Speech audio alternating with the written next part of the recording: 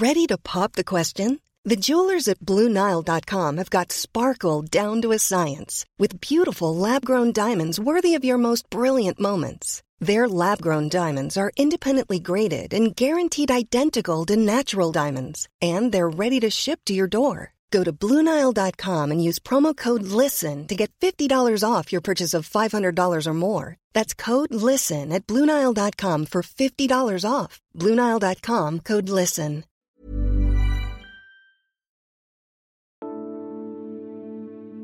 The railroads around Chicago were in chaos. Workers for the Pullman Palace Car Company had gone on strike after the company's owner had cut their wages but not their rents. In sympathy, other railway workers refused to handle any Pullman train cars. Federal troops were sent to try and get the railways moving again. But the striking workers rioted, and the troops shot at the crowd, killing some of the strikers. President Grover Cleveland, fearing a backlash from working-class voters, offered an olive branch. Many states already had a holiday that celebrated working Americans. He signed a bill creating a federal one, and since 1894, Labor Day has both marked the end of summer and the toil of the American working class. Joe Biden is a more avowedly pro-worker president than most, but like his predecessor, Grover Cleveland, he has a problem with working-class voters. I'm John Prideaux, and this is Checks and Balance from The Economist. Each week, we take one big theme shaping American politics and explore it in depth.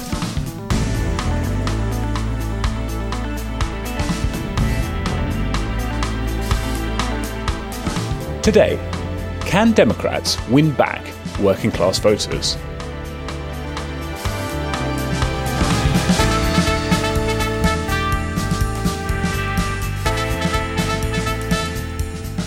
Joe Biden likes to boast that he's the most pro-union president in American history. His fondness for unions, though, has been tested by a wave of strikes. In office, President Biden has regularly voiced support for workers and handed unions more power. But white working-class Americans, once his party's reliable base, now mostly vote Republican. Can Democrats ever solve their working-class problem?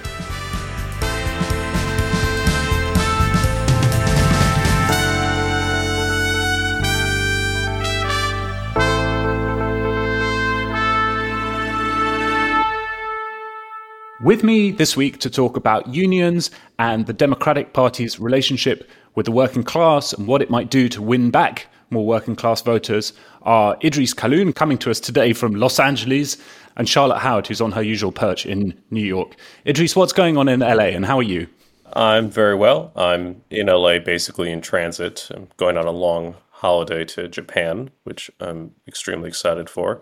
So yeah, just recording this and then I'm out the door.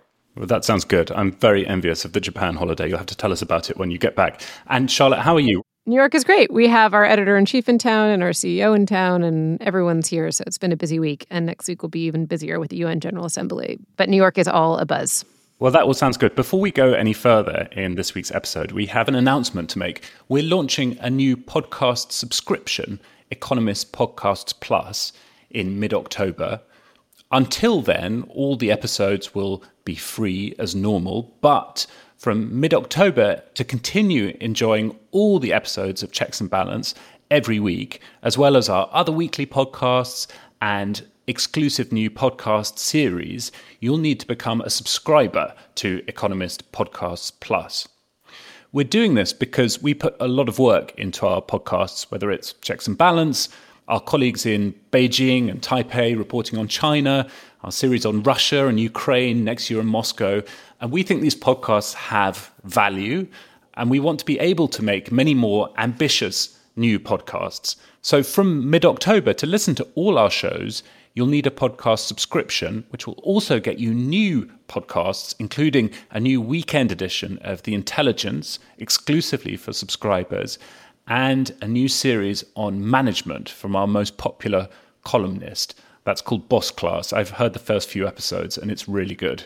If you're already a subscriber to The Economist, then thank you. You'll have full access to all our shows as part of your subscription. If you're not already a subscriber, you'll need to get Economist Podcasts Plus. If you sign up for Economist Podcasts Plus before October 17th, you can take advantage of a special discounted rate, a year-long subscription for $24.50 or £24.50 or €24.50 for the whole year, which works out to about $2 a month. To sign up for that, go to economist.com/podcasts plus, or you can look at our show notes for this episode for more information.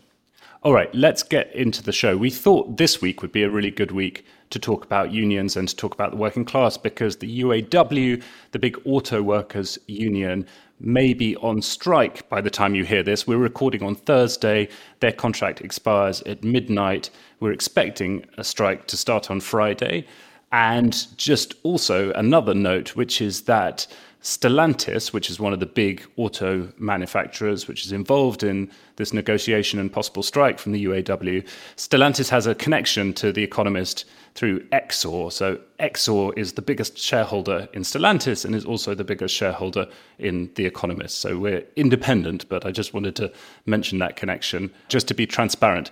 Our US economics editor, Simon Rabinovich, has been thinking about what the raft of industrial action means for the relationship between the Biden administration and unions. We chatted earlier this week, and I began by asking him what evidence there is to back up Joe Biden's claim to be the most pro-union president in American history.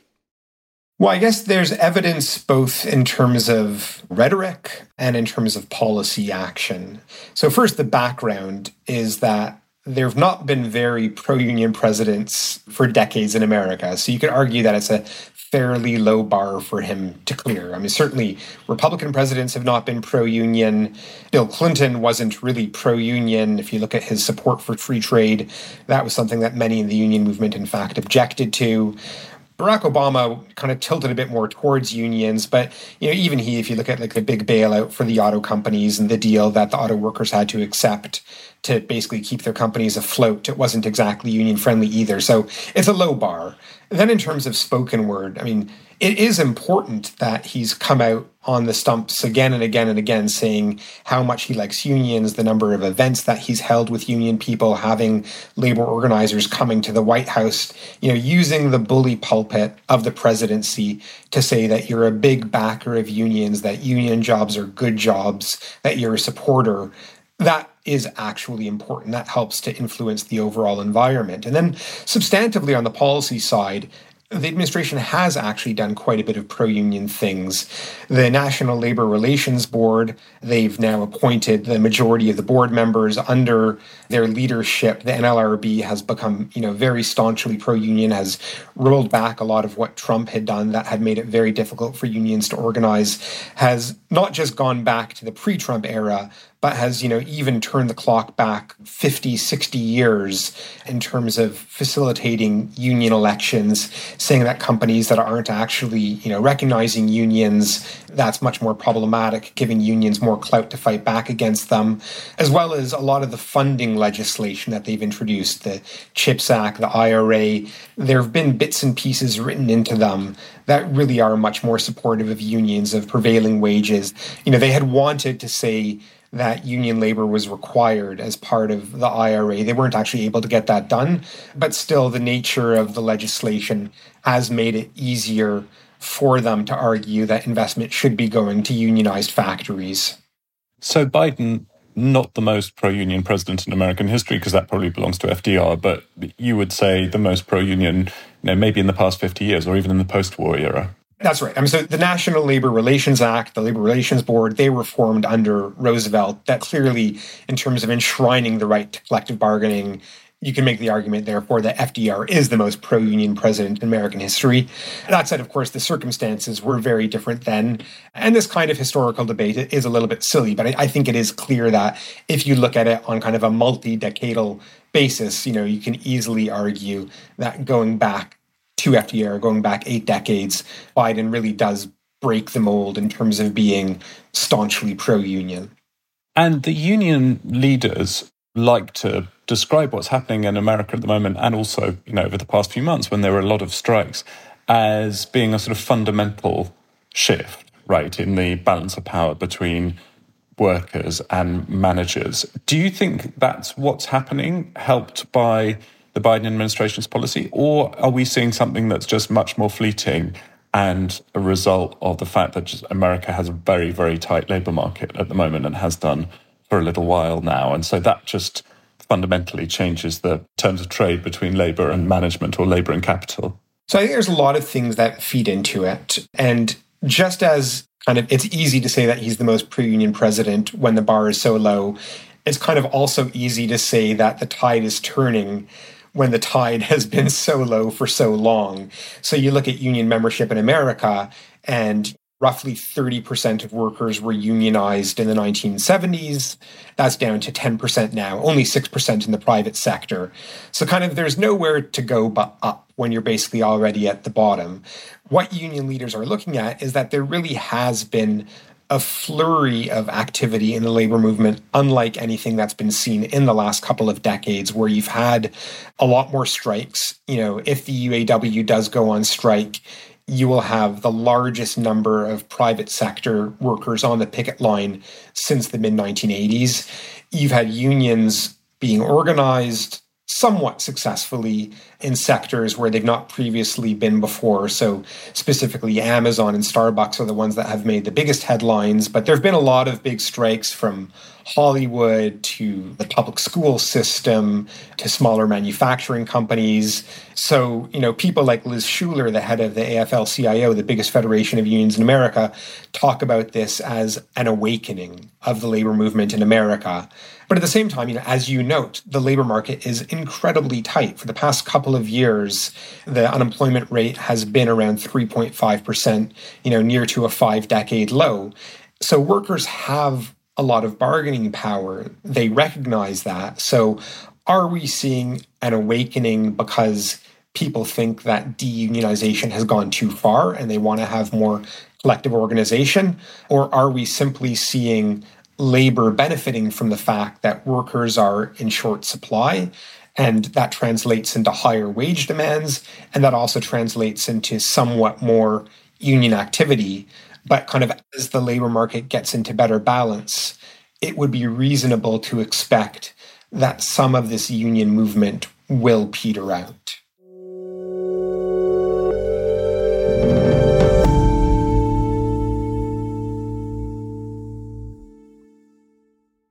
Charlotte, one of the things I found interesting talking to Simon about this subject is that, as you heard there, the support for unions from the Biden administration is not just a rhetorical thing, which, you know, it's perhaps an easy thing to say. There's actually been a lot of policy in practice to try and tilt the scales in favor of unions. That's right. You heard Simon list some of them, the changes at the National Labor Relations Board, some of the incentives within these giant laws, which we've discussed on the show in the past, the CHIPS law for semiconductors and the Inflation Reduction Act, which is largely a climate bill. They include all kinds of incentives for companies to employ unionized workers. But it's funny to go back at a statistic that Simon raised of union rates. I mean, in 1970, 30% of the private sector was in unions. Now that's 6%. In the public sector, it's been much higher. It's 5 times that rate. So cops, firefighters, teachers, those are jobs that are often unionized. But what's been so interesting in the past year or two is both the union action that is organic, not propelled by the Biden administration's changes. So I'm thinking in particular of some of the union drives at Starbucks or at Amazon. I was in Buffalo back in the beginning of 2022 talking with organizers, and I was just so struck by these young Starbucks workers who just had an entirely different conception of what a company owed them.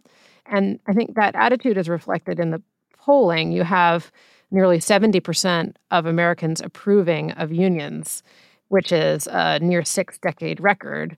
But there's a separate question of whether unions themselves are effective. So Starbucks just isn't bargaining with the unions that have formed. They haven't been able to win big concessions. In other instances, unions are effective. So UPS, the UPS union did get that company to agree to lift wages and benefits to $170,000. But I think it's still an open question of whether the gains that workers in unions seek will be realized. The Hollywood strike, for instance, drags on. Or whether the long-term changes that Joe Biden is trying to seek by boosting union rates across the country will have a substantive impact on the lives of American workers or a ripple effect on the American economy. The administration has been quite bullish on this, putting out reports saying that unions do benefit the broader economy. They create all kinds of benefits, not just for workers, but for the companies for whom they work. But I think it's still very much an open question. Yeah, Idris, I'm sure those arguments from the Biden administration about the economic benefits for all workers of unions, I'm sure those are sincere. It's also true that there would be political benefits for Democrats if more American workers unionized. I mean, you can trace the decline of Democratic support among the working class and the decline of union membership, and they kind of go along with each other. And, in the opposite direction, the Democratic Party lost a clear majority of white working class voters in 2020 and did less well with working class voters generally in 2020 than in 2016. But if you look at union households, actually the Democratic Party still does pretty well, right? Joe Biden won a majority of union households in 2020. It's just that there aren't that many of them. As Charlotte said, 6% of private sector workers are unionized in America. That's not a big enough political base for the Democratic Party within the working class in America. Yeah, and it's 6% among the private sector, and it's about 33% among the public sector. So I think that part of the seeming strength of Democrats in union households is driven by the fact that the unionization rates are really, really high among public sector employees, of which teachers constitute a big chunk. And so I think that's what's driving it there. You do see an erosion of support, and I think we're going to talk about this later, among white working class voters, which is why you see even among police unions pretty stark kind of Republican Trumpy shift. So I think that, yes, in theory, unionization would benefit Democrats, but I think that there is, and sometimes you see this with Biden's speeches, a kind of nostalgia for the good old days of the 1960s when all of these things were simple and kind of interlocked together neatly, such that wages increased and Democratic support increased. And I don't think that we are in that world. I think, America tends to think about the decline of unionization over the last 40 or 50 years as a unique phenomenon, and it's not really. If you look at most advanced countries in the OECD, unionization rates have been dropping everywhere for private sector employees for the last few decades. What's driving the decline of unionization is a kind of global phenomenon in which advanced countries build fewer things domestically. Many more workers are engaged in services which are generally more highly compensated and don't require unions. There's no union of Goldman Sachs bankers and no union of mergers and acquisitions lawyers. But I think that we sometimes, assume that unionized workers are kind of the vanguard of labor, that they represent the working people of the country. And that's a narrative that they're obviously incredibly keen to put forward. And maybe we can talk about this a bit later, but I think that, you have to think about unions as a self-interested collective, and that self-interest might have positive externalities, but I think ultimately it is a self-interested collective. I agree with that. And one thing about the polling that I find really interesting, Gallup did some polling on unions recently, is that there's all the support, as I said earlier, for unions right now. There's near record high. And in more specific questions in which a pollster will ask someone in a given labor standoff, like the Hollywood strike, who does an uninterested party favor? They favor the workers. They don't favor the Hollywood studios and the UAW negotiations. By a large share, they favor the workers over the company. And polling also suggests that a growing share of Americans think that unions are good for the economy. And I was struck by the data that 47% of Republicans even like unions. But then if you go back, when did union support really take a nosedive? It was after the Great Recession, when there was record low support of 48%. And the reason why is it was in the wake of the auto bailout, when the perception was that unions were good for their own workers, but were bad for car makers and therefore for the American economy writ large. And it took almost a decade for support for unions to recover to its prior level after the auto bailout and after the Great Recession. So I think that kind of points to some of the tension here, where I think Americans broadly are really supportive of unions in abstract, And what's so interesting now about Biden's strategy is he's really doubled down on this idea that unions are a key way to win back the working class vote. And I think that will be put to the test this year. Okay, let's pause there for now. We'll go back to one of the great what-ifs of American political history in a moment. But before we do that, Charlotte, let's talk a little bit more about why we're making this move to podcast subscriptions. It's something that you and I have both been working on behind the scenes for a little while now. Yeah, so John and I in our day jobs, when we're not doing quizzes, have been working with our commercial colleagues on this. And we're excited because we think podcasts are an important form of The Economist journalism. And we're proud of what we do, and we want to support ambitious plans going forward. And you think about series like The Prince on Xi Jinping, which, in my view, is the best way to understand the world's most powerful man, or Next Year in Moscow, which is an incredibly powerful series on Russia in the wake of the invasion of Ukraine. And The Economist has always helped readers understand how the world is changing in real time. And with podcasts, you get to hear directly from our correspondents and their sources all around the world. And we think that has real value, and we want to do more of it. And for half off, a subscription to Podcast Plus is about $2 a month. I spend that on chocolate daily. It's worth it. And you can listen on any platform, so we hope you sign up. Yes, and if you're already a subscriber, you don't even need to spend that money because your podcast subscription will be included with your regular subscription. If you're not, then from mid-October to carry on listening to Checks and to all our other podcasts, then you'll need Economist Podcast Plus. You can join by going to economist.com/podcasts plus, or you can just click on the link you'll find in the show notes.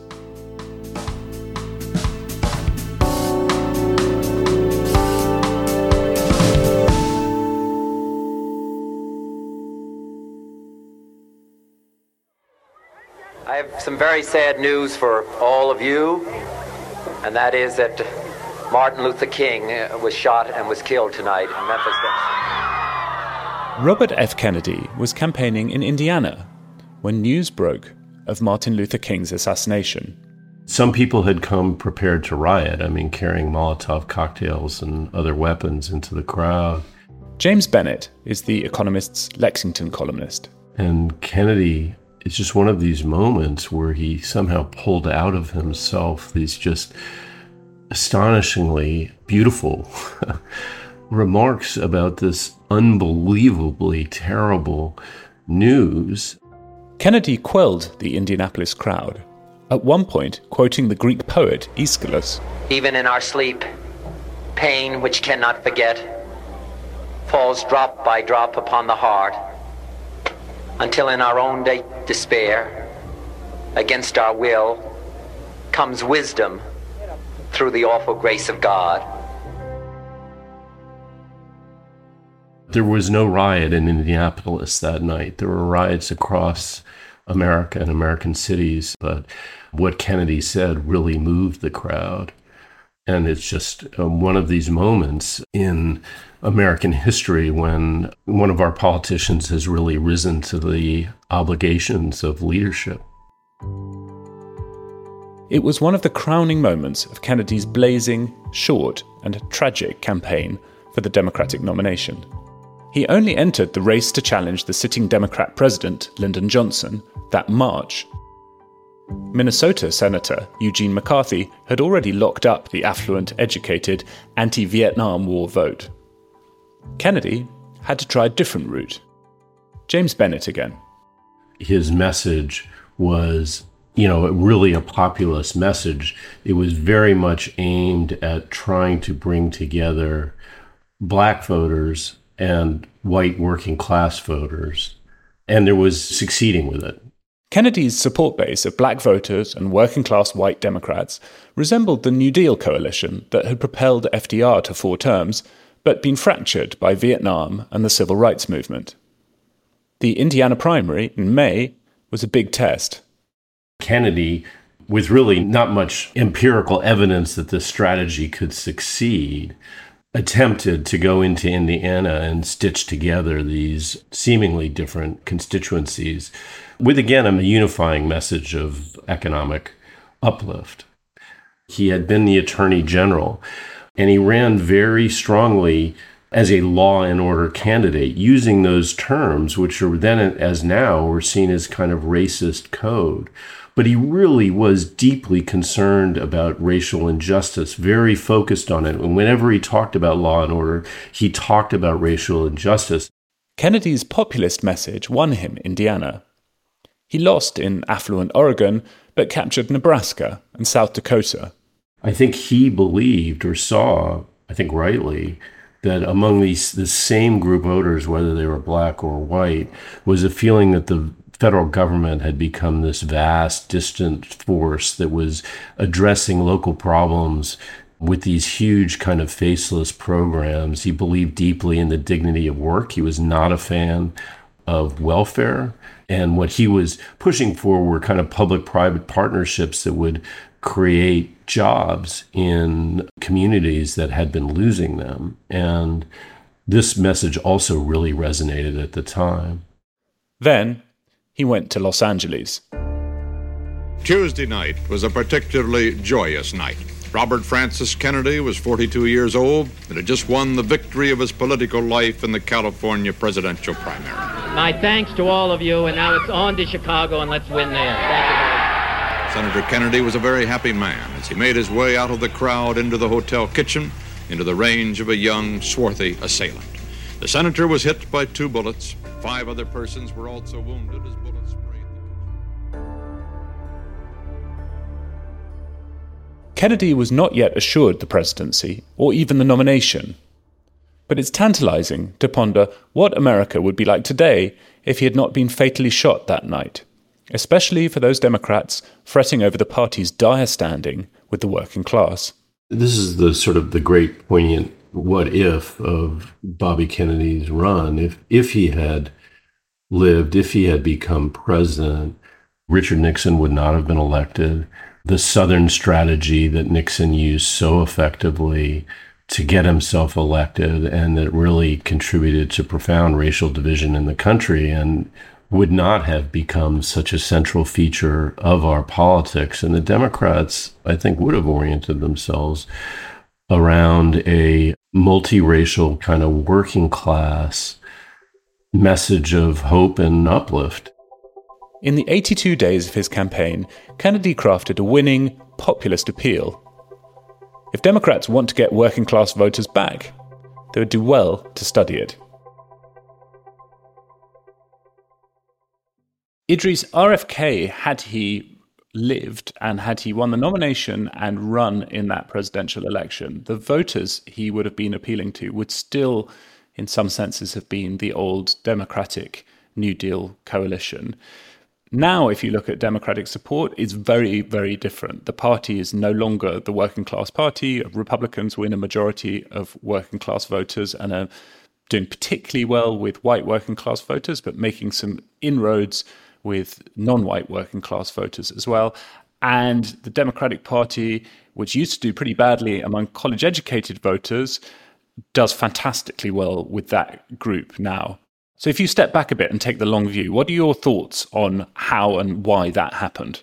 Well, definitely civil rights was a realigning moment in American politics in which the previously Democratic South slowly eroded its gains to the Republican right. The parties as a whole started to become a lot more polarized. Then you had Rockefeller Republicans who were appealing to highly educated Americans. But what happens when you advance the decades is the same thing that happened in quite a lot of countries, which is that the highly educated groups navigate towards the left party.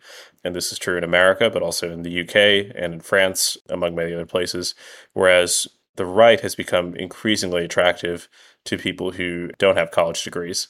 It's not necessarily an income thing. There are quite rich Republicans, there are quite poor Democrats, but the educational trends are pretty stark, and they diverge relatively quickly. So I was looking at some data from Pew. And it's interesting that in 2012, which wasn't that long ago, Republicans and Democrats had basically identical educational compositions. So 34% of registered voters for the GOP had college degrees, and that's compared to 36% of Democrats. And now those gaps, if you were to calculate them, are really, really large, on the order of 15 percentage points or something like that. So what's happened is in part the result of these historical trends, but also there was a more recent kind of snapping and divergence.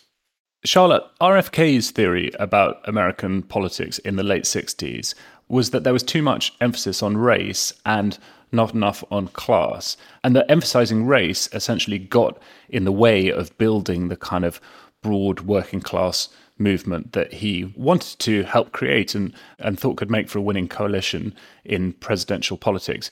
There are still quite a lot of people who make that argument now. Do you think they're right? I think the obvious but important point is that voters don't fall in perfect categories and they don't vote solely on one issue.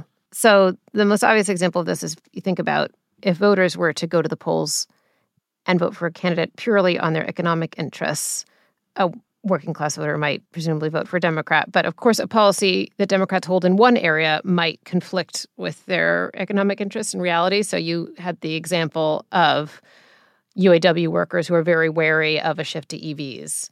Certainly, fossil fuel workers would be wary of increased investment in renewable energy as well. But then, of course, working class voters don't vote only on economic issues. You've seen that for decades, right? It's not a new thing, whether it's on abortion rights or gun rights or increasingly questions of cultural elitism, which I think is some of the most interesting stuff, the backlash against coastal elites and companies' ESG practices. And you saw DeSantis back when he was doing well, it was in part based on taking on woke Disney, right? And so I think that you have something interesting happening within the party where, as Idris has articulated, really a large share of voters who have advanced degrees are extremely reliable Democrats. And the question is whether and how Democrats should start to court those without degrees. And there was a series of books that came out. There was What It Took to Win by Michael Kazin. There was Left Behind by Lily Geismer, who argued that labor was really the glue that was going to stick the Democratic Party back together, that was going to bring these working class voters back to the fold. And that's clearly the bet that Biden has made. Okay, let's pause there. We're going to be back in a moment to hear from somebody who I think is one of the smartest analysts around of the Democratic Party's dilemma here.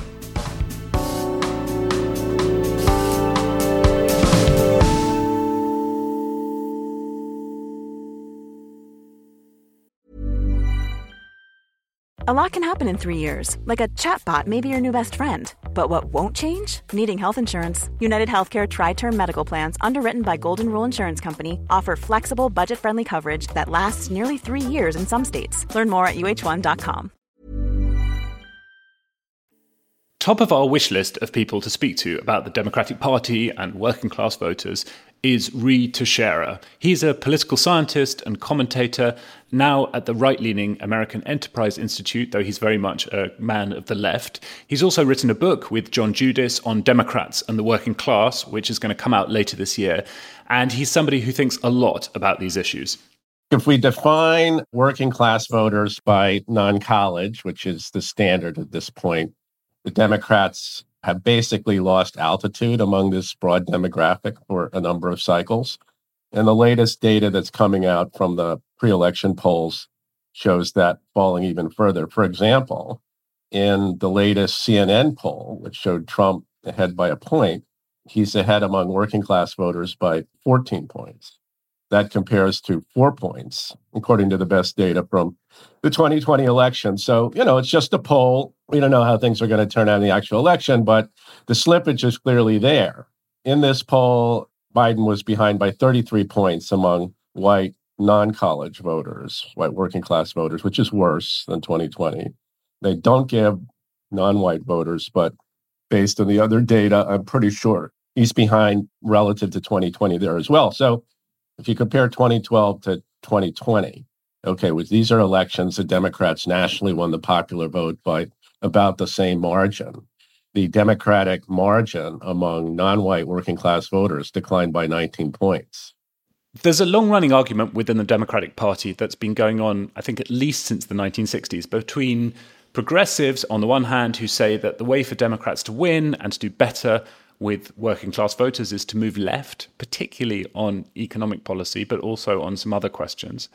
And centrists in the party who say, no, that's a disaster. The Democratic Party will lose by that, doing that. The answer is to be more moderate on economic policy and also on some cultural and values questions. And it sounds like your prescription for the party is a blend of the two. You think the Democratic Party needs to move left on economics and move right on cultural questions, and also move right on its position on how to handle climate change. Is that fair? Yeah, I think that's fair. One piece I wrote in the Liberal Patriot was a 3-point plan to fix the Democratic coalition. The first part was move to the center on cultural issues. The second part is promote an abundance agenda.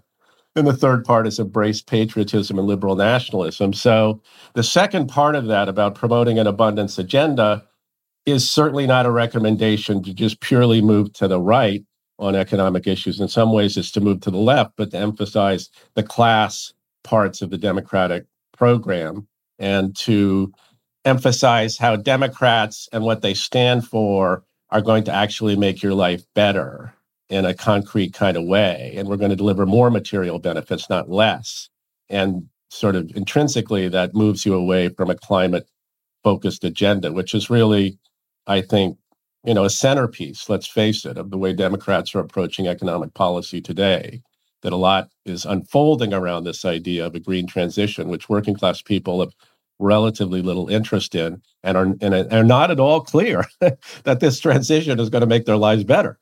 So if you're going to have an abundance agenda, I'd say you moved away from that. I would say you do more. I mean, this is not traditionally considered a left-wing position, but do a lot more with permitting and regulatory reform. So it's just easier to build stuff and do stuff in the United States. As the Democrats arguably would get points for moving away from sort of a neoliberal emphasis on simply letting the market take its course and being willing to invest, as it were, in things that might make the country better over the longer haul. And they're certainly somewhat supportive of safety net programs.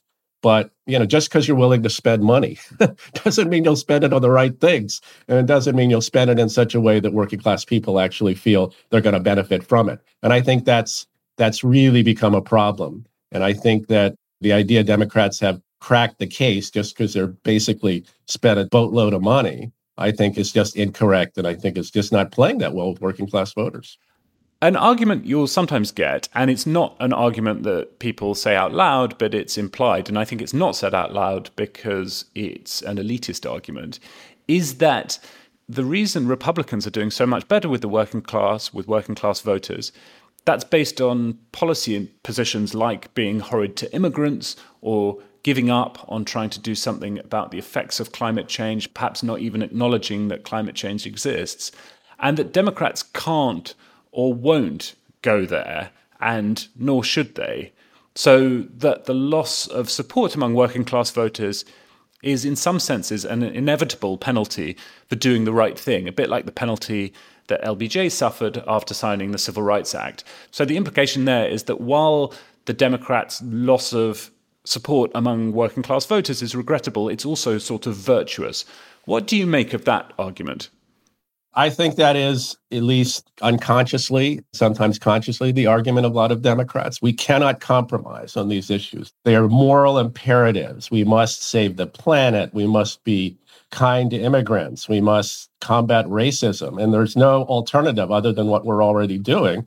I think that's complete baloney. I mean, if you look at why people are concerned about what's going on the border, it's because it's a real problem. It's because it is a pretty open border. The asylum system is broken. It's crazy that New York City has 100,000 immigrants that they've got to house and spend money on. I mean, this is a broken system. Why would we think that because people think that relatively unregulated immigration is a problem, that therefore they just all hate immigrants? I think that is incorrect.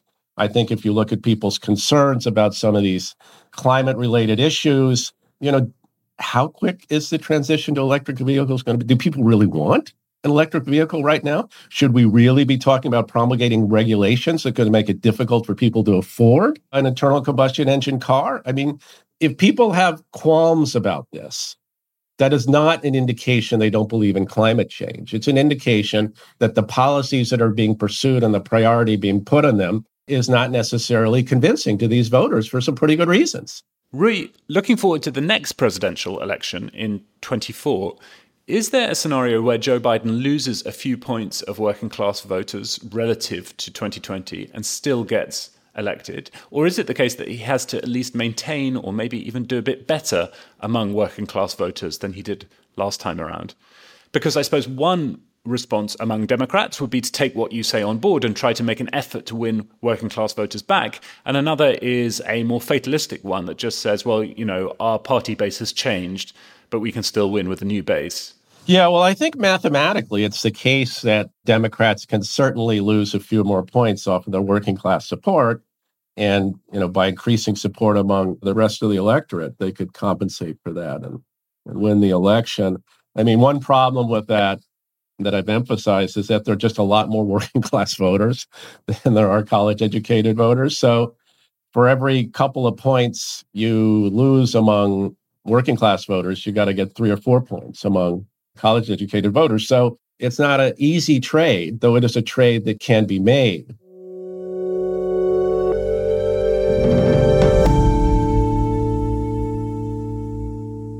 Charlotte, Rui is a fascinating guy and I think a very, very good analyst of American politics. I was particularly interested in what he had to say about how Democrats talk about their climate change policy and whether that ought to be reframed as an abundance agenda. What did you make of that, and what did you make of what he had to say more generally? I was fascinated by that as well. And I do completely buy his argument that you can recognize that there's a problem without being supportive of a specific policy to fix that problem. I don't think that it's correct that there should be less of a policy priority placed on climate change.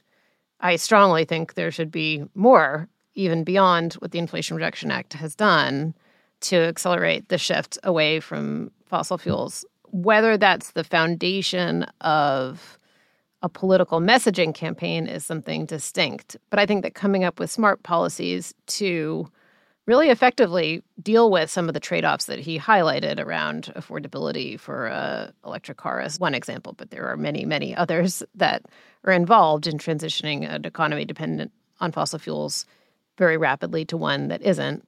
That's a really big, really hard question that requires real attention and more attention. So that is my view.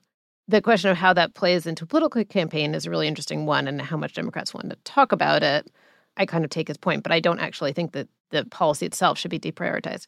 On other issues like immigration, I agree in the reckoning that we've had here in New York on the asylum crisis, where you have Democratic local politicians, the governor of New York, Kathy Hochul, writing to Biden asking for more assistance, is a really interesting illumination of this, where you have those who have to deal with a huge challenge on a day-to-day basis, really imploring the government to do more. And I think that highlights that Democrats can't sit by, and I think the Biden administration knows this, right? They can't sit by and leave this problem unaddressed. And so I both agree generally with his analysis while taking some issue with specific points in it. I think that the shift that he has identified among white, non-college educated voters is pretty stark, but also his writing has been among the best chronicling the shift among Hispanic and Black voters who are moving away from the Democratic Party, many of whom also don't have a college degree. And I think he's been incredibly observant of that trend, and he's documented it and examined why exactly that happens. So I think that that'll continue, basically because of these cultural issues. And I think climate has become, in slight defense of him, I think what he's saying is that the green agenda has become culturally identified in a way that can be a hindrance to its wider acceptance. And I think that there are distinctions between policies that make a difference and that tend to be a bit boring, like solar, wind subsidies, these sorts of things, carbon capture subsidies, funding for advanced nuclear reactor studies, all the things that will matter.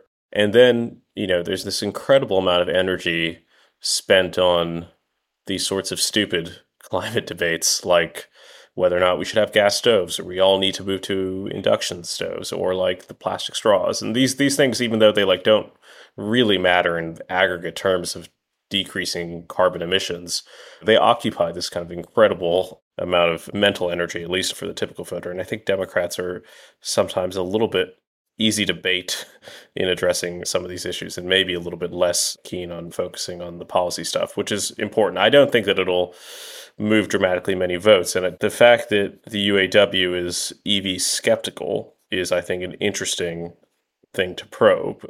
Democrats and good progressive people sometimes have this, and I don't mean this pejoratively, but they have this slightly Leninist vanguard view of unions, that they are the kind of embodiment of the working class, that they kind of stand up for good progressive values. And those things, I think reality is a different story. Different priorities can be in tension.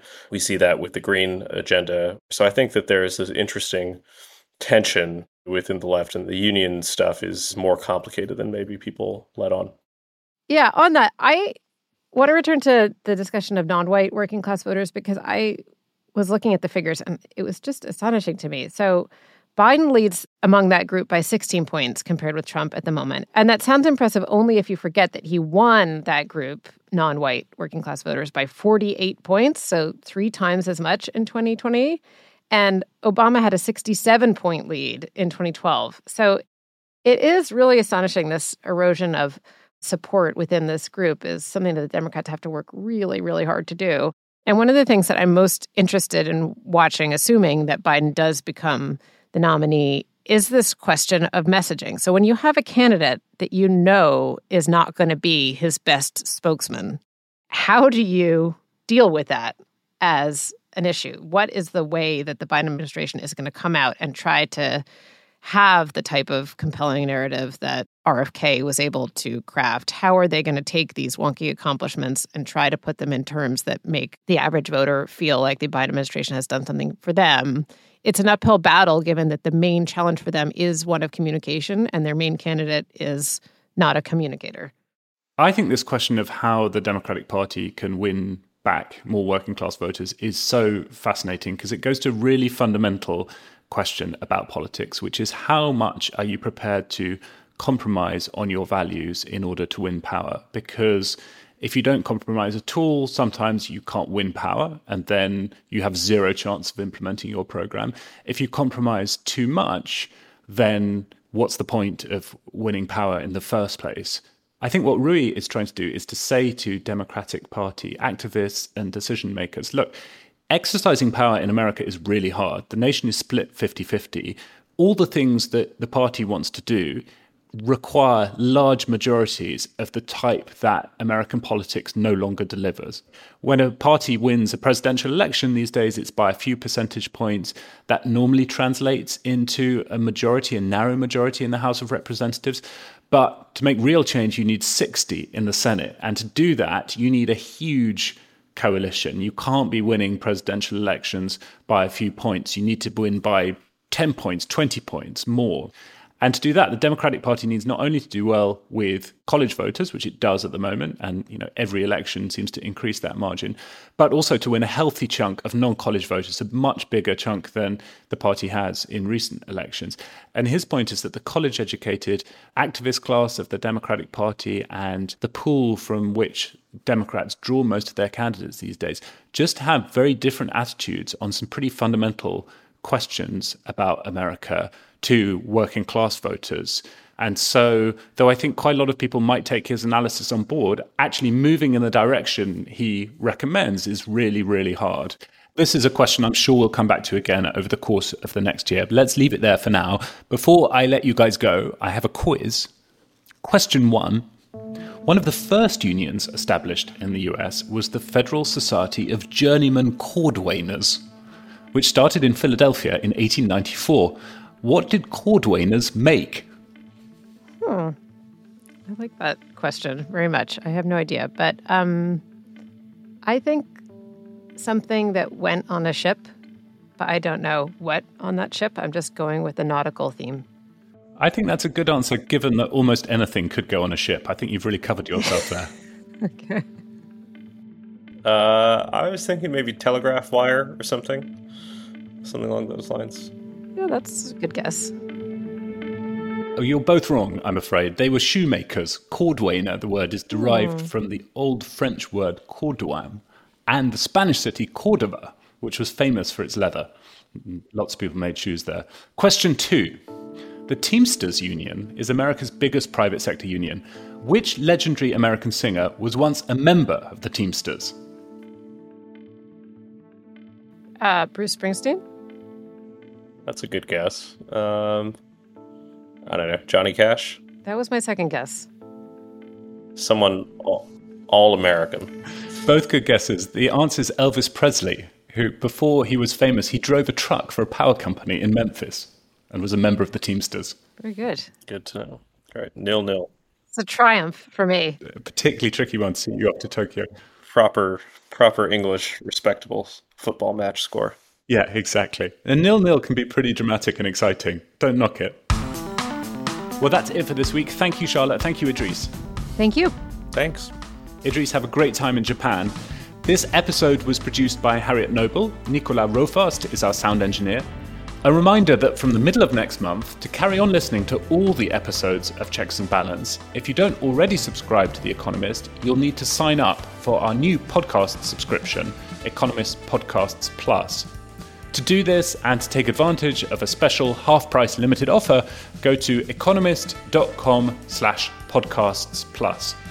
If you have any questions about this, why we're doing it, what it means for Checks and Balance and all our other podcasts, whatever else you want to know, please email podcasts@economist.com and put checks in the subject line.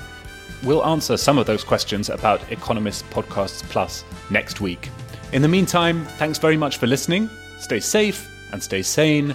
We'll have more Checks and Balance next week.